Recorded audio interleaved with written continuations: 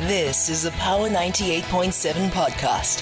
Now we're talking. Subscribe to Power 98.7 podcasts in iTunes or wherever you get your podcasts. There's more on power987.co.za.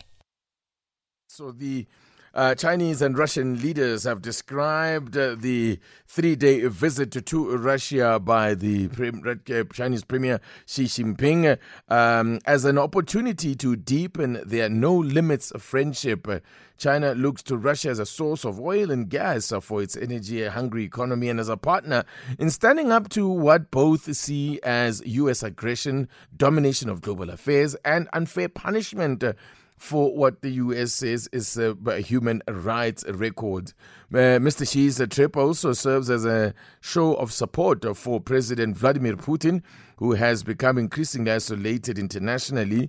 And of course, this visit comes just days after the International Criminal Court issued a warrant of arrest for Mr. Putin's arrest on war crimes charges. Let's speak to senior fellow at the Taihe Institute and chairman of Asia Narrative, Zaina Tangen, joining us on the line from Beijing. Good morning to you, and thank you so much for talking to us.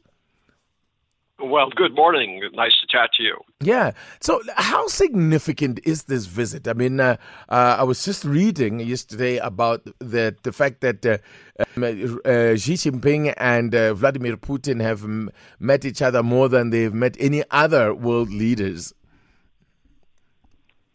Yeah, they've met 9 times over the course of, their long tenures together. Remember, the first meeting that Xi Jinping did was almost exactly 10 years ago when he first came into power.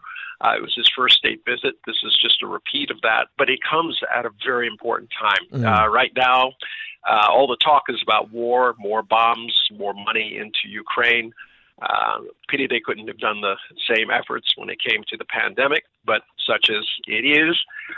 China's trying to talk peace. They're concerned that the trajectory of this thing could lead to a nuclear catastrophe, and they want to avoid that. So they're trying to give Putin a sense that he is not isolated. You don't want to isolate somebody who has that kind of nuclear power at his disposal.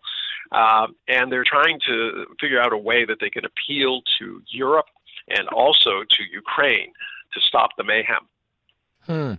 Now, there is also the sense, certainly the fears out of, and all the talk out of the U.S. was that China could possibly be considering arming Ukraine or supporting Ukraine with arms. Yet I see that the pushback is that, or at least the counter is that no, there would only be financial aid to help the Russian economy. But that could also, what's to stop that money if going to arms? What credibility is there to the possibility of China supporting the war effort?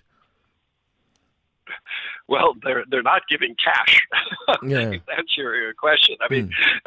They're talking about projects and power, and trade and an economy. You can always say that money from anything that Russia does could be used for war. But right now, the biggest supporter of war is the United States and Europe. That's where it is. You can look at this war in a couple different aspects. China sees it as something that was preventable. If NATO does not push into this area, there is not a war. Obviously, China was never happy about the fact that Russia went into Ukraine, because frankly, the number one principle they have is non-interference in the internal affairs of countries, including taking land. So right now, the question is, do you throw more gasoline on the fire? Or do you try to find a way in which it's acceptable to have out? But right now, clearly, the U.S. is trying to downplay this. They keep calling Russia a junior partner. It's all nonsense. This is just concerns by the U.S. that a combined Russia and China would be a serious threat to U.S. hegemony. And where is this relationship going? Because as I mentioned, I get that there is a very strong personal bond between Mr. Xi and Mr. Putin. But in terms of the strengthening here of ties, where is this likely to go?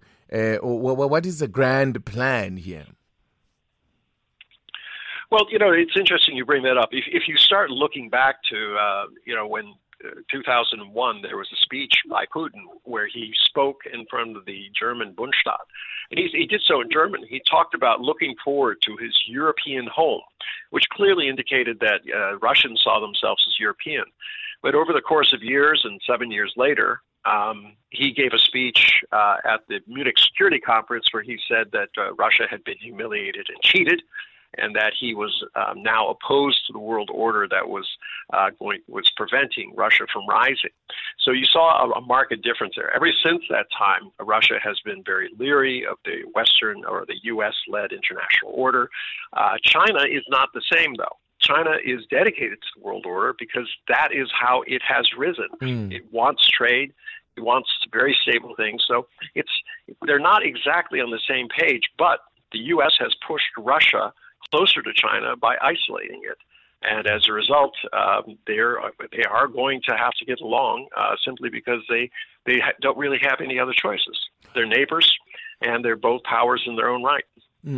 And what about the war itself? I mean, Vladimir Putin has spoken in the last few days about, I think at that first meeting with Mr. Xi, about being open to negotiations. I mean, but in reality, though, what are the prospects of any type of negotiations getting underway on this side? It seems to me that both sides have come too far to negotiate. And if such negotiations were to happen, what would be the possibilities of China being a broker in such? Okay, so China, first off, is not a traditional broker. It doesn't come in with its agenda. It's not like the United States where it says, this is what we want and you have to do this. China is merely trying to set the table by which these two parties meet and ultimately figure how they do this. Now you can say that, prospects aren't good because of the territorial disputes involved.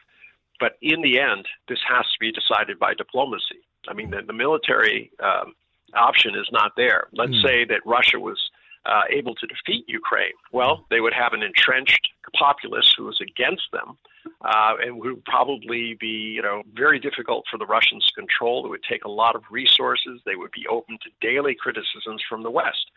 If Ukraine were to defeat Russia, then Russia has a possible nuclear option that could, literally destroy the world.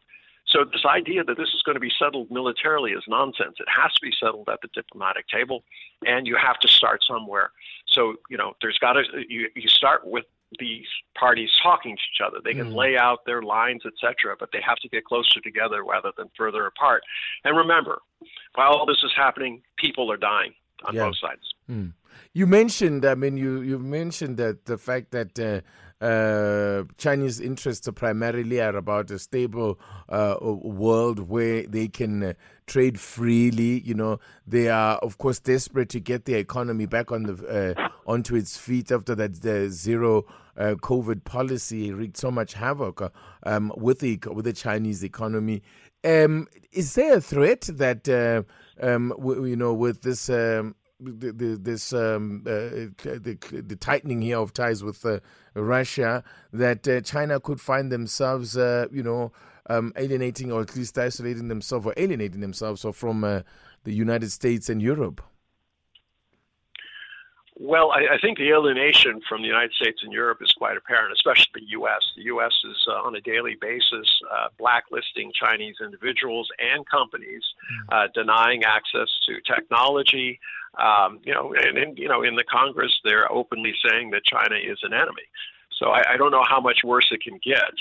In terms of how the world is dividing, if you look carefully, the BRICS and the developing world is not interested in taking sides on this. So this idea that it's China alone, South Africa, India, Brazil, they all feel the same way. This is not our fight. Why is it when there's a fight in your homeland? That's not that important. The world doesn't have to take sides. But when it happens in the backyards of Europeans, when it was preventable, all of a sudden the demand is you either knuckle into what we believe is right or you're the enemy. So, this is not just a threat to China.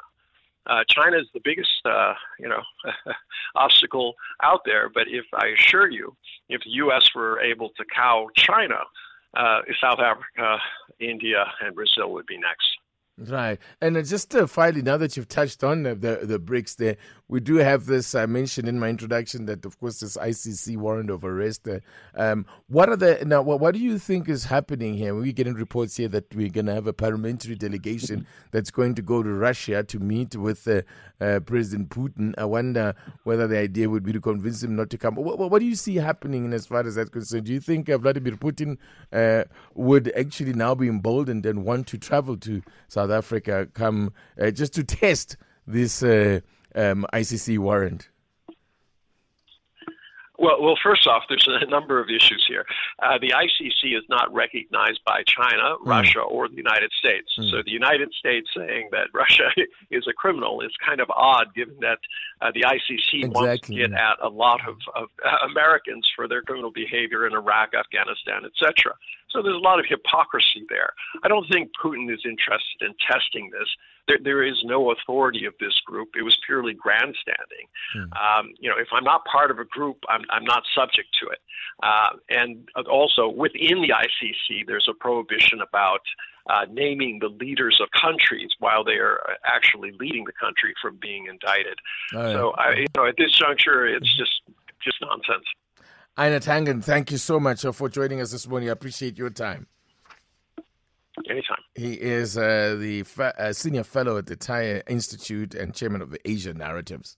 You've been listening to a Power 98.7 podcast. For more podcasts, visit power987.co.za or subscribe wherever you get your podcasts.